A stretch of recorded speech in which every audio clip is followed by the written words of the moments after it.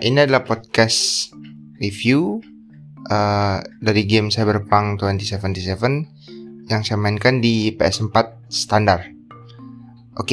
Jadi Cyberpunk 2077, panjang amat namanya. Jadi salah satu game yang paling ditunggu tahun ini.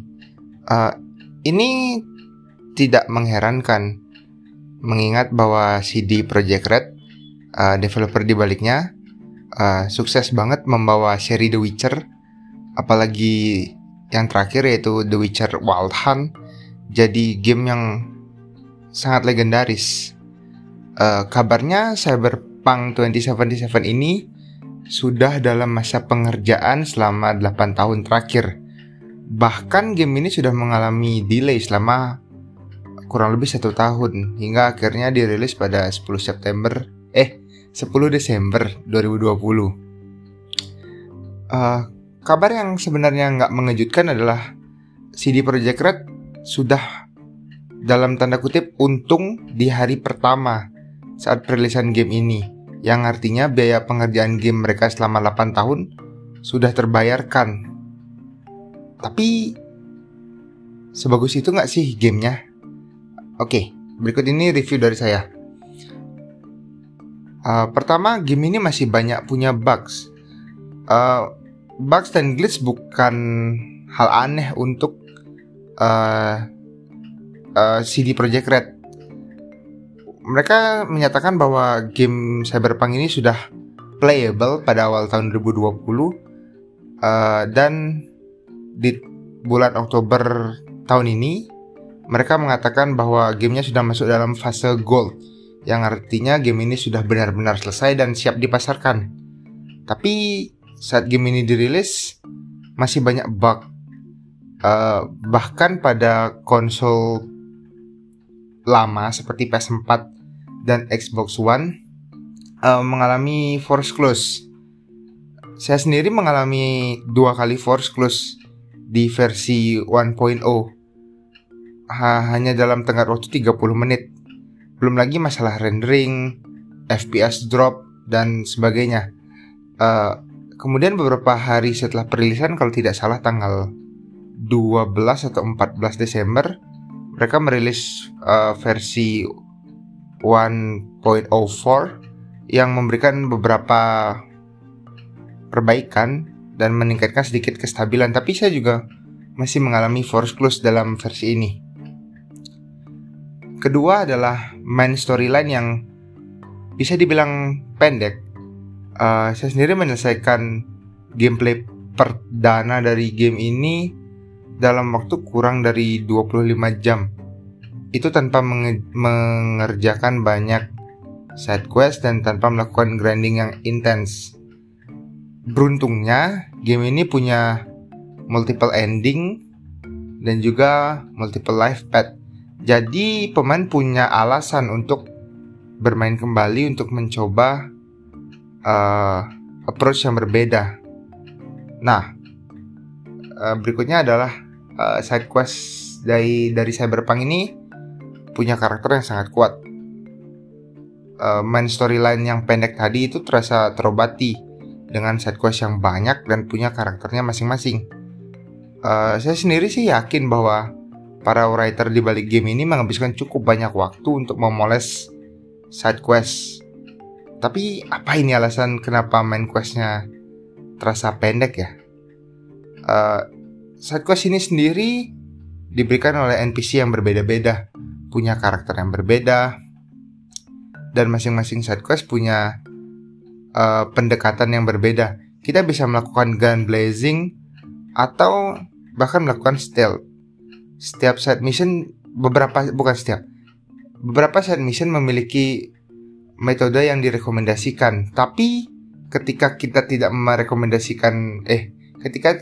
tidak melakukan rekomendasi tersebut, side questnya tidak otomatis menjadi gagal. Yang ketiga adalah soal AI. AI dalam game ini sedikit merusak pengalaman bermain dari side quest yang sudah keren tadi. Entah ini ada hubungannya dengan bugs atau glitch yang belum diperbaiki, Tapi AI dalam game ini terasa terlalu dasar.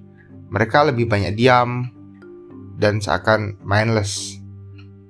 Kadang-kadang AI akan melakukan flanking, menyerang dari belakang, bahkan melemparkan granat jika kita bersembunyi atau tidak ada dalam radar mereka. Tapi lebih seringnya AI hanya diam dan hanya menembak ke arah pemain dengan tidak dengan akurasi yang tinggi. Nah, berikutnya yang jadi masalah besar untuk saya adalah drivingnya yang imersif tapi payah banget. Di Cyberpunk ini ada beberapa metode untuk dari satu titik ke titik lain, yaitu dengan berjalan atau berlari, lalu fast travel, dan terakhir mengendarai kendaraan.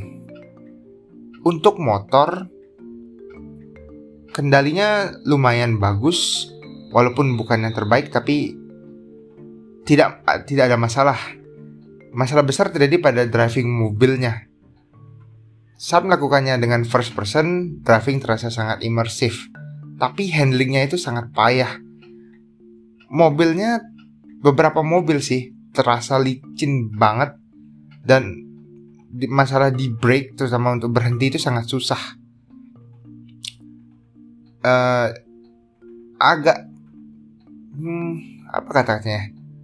Agak kurang bagusnya adalah walaupun mobilnya licin, tapi melakukan drifting pada game ini juga sulit karena handling yang payah tadi. Nah, berkaca dari game sebelumnya, yaitu Witcher 3, CD Projekt Red pernah melakukan overhaul besar-besaran pada sistem handling kendalinya. Jadi tidak menutup kemungkinan bahwa mereka akan melakukan hal yang sama pada game ini. Nah, walaupun drivingnya tadi itu payah, tapi gun gameplay dari Cyberpunk ini menyenangkan, atau lebih tepatnya memuaskan. Beberapa senjata terasa sangat unik, apalagi yang termasuk dalam kategori ikonik, memiliki beberapa tambahan elemen yang berbeda-beda. Ada beberapa senjata yang memberikan dalam tanda kutip unlimited ammo. Bahkan ada senjata yang sangat unik, dia bisa bicara, menembak musuh, melakukan headshot. Terasa memuaskan, walau tidak sememuaskan game FPS sekelas Call of Duty. Tapi game ini menembak dalam game ini terasa lebih memuaskan dibandingkan dengan seri Fallout. Nah, kalau bicara tentang gun, kita juga di game ini juga mengenal melee combat. Melee combatnya terasa tidak jauh beda dengan seri Fallout atau The Elder Scroll dari Bethesda. Hanya ada hanya ada normal attack dan juga strong attack yang mengayun ke kanan dan ke kiri. Untungnya kehadiran mod seperti Gorilla Arm dan Mantis Blade memberikan sedikit pembaruan pada sistem ini. Tapi pada dasarnya melee combatnya hanya tidak jauh berbeda dengan melee combat Skyrim yang sudah dirilis 8 tahun lalu. Oke, jadi apa yang menarik dari game ini? Pertama adalah latar belakangnya, yaitu Night City. Di balik story-nya yang pendek, driving-nya yang payah, dan AI-nya yang kaku, Night City adalah daya tarik paling keren untuk game ini. Ukurannya mungkin tidak sebesar map dari The Witcher Wild Hunt, tapi map ini dibuat padat, tapi juga tidak melelahkan. NPC berjalan di kota dan berkendara dibuat cukup variatif. Setiap beberapa ratus meter ada side quest atau activity yang bisa kita lakukan. Game ini juga memanfaatkan verticality-nya dengan baik. Jadi dalam satu lokasi atau satu gedung bisa terdapat beberapa mission yang bisa kita lakukan. Seperti yang sudah saya bilang tadi bahwa walaupun padat, Night City tidak melelahkan atau tidak membosankan, kata lebih tepatnya. Tidak ada side quest yang terasa terlalu sama, yang bisa kita ambil di tempat yang sama. Jadi karakter dari side quest yang berbeda-beda dan latar belakang mereka yang ditulis dengan sangat rapi juga membuat Night City semakin menarik. Ini mungkin sedikit kontroversial, tapi kita harus akui bahwa membuat game open world itu tidak mudah. Game sekelas GTA 5 saja masih punya banyak bug yang berhubungan dengan open world mereka. Nah, Cyberpunk melakukan sedikit kejeniusan dengan hanya merender atau memunculkan kendaraan atau NPC yang dilihat oleh pemain. Saat pemain sudah berpaling, maka mobil ini akan menghilang begitu saja. Beberapa orang mungkin menganggap ini kurang imersif. Bahkan beberapa orang mungkin mengatakannya ini bug atau glitch. Tapi dibanding berurusan dengan mobil yang tiba-tiba menabrak atau NPC yang terlihat stuck di mana-mana saat mereka ketakutan, saya lebih suka metode ini. Metode ini juga membantu dalam state game ini sekarang yang mungkin seperti No Man's Sky saat mereka pertama kali rilis. Gamenya dikritik habis-habisan, tapi developernya akan terus bekerja untuk memperbaiki game ini. Fitur kecil ini membantu juga agar performa game ini berjalan sedikit lebih lancar di konsol tua seperti PS4 atau Xbox One. Jika di PS5 atau Xbox Series S atau PC mungkin tidak ada masalah. Berikutnya yang menyenangkan adalah Johnny Silverhand atau Keanu Reeves dengan performanya sangat memukau dalam game ini. Karakter Johnny Silverhand tidak hanya menjadi celebrity guest dalam game ini. Dia memainkan peran yang cukup vital. Bahkan pada beberapa kesempatan karakter ini bisa mempengaruhi bagaimana pemain mengambil keputusan yang ingin diambil. Hubungan antara V, karakter utama, dengan Johnny Silverhand juga ditulis dengan sangat rapi.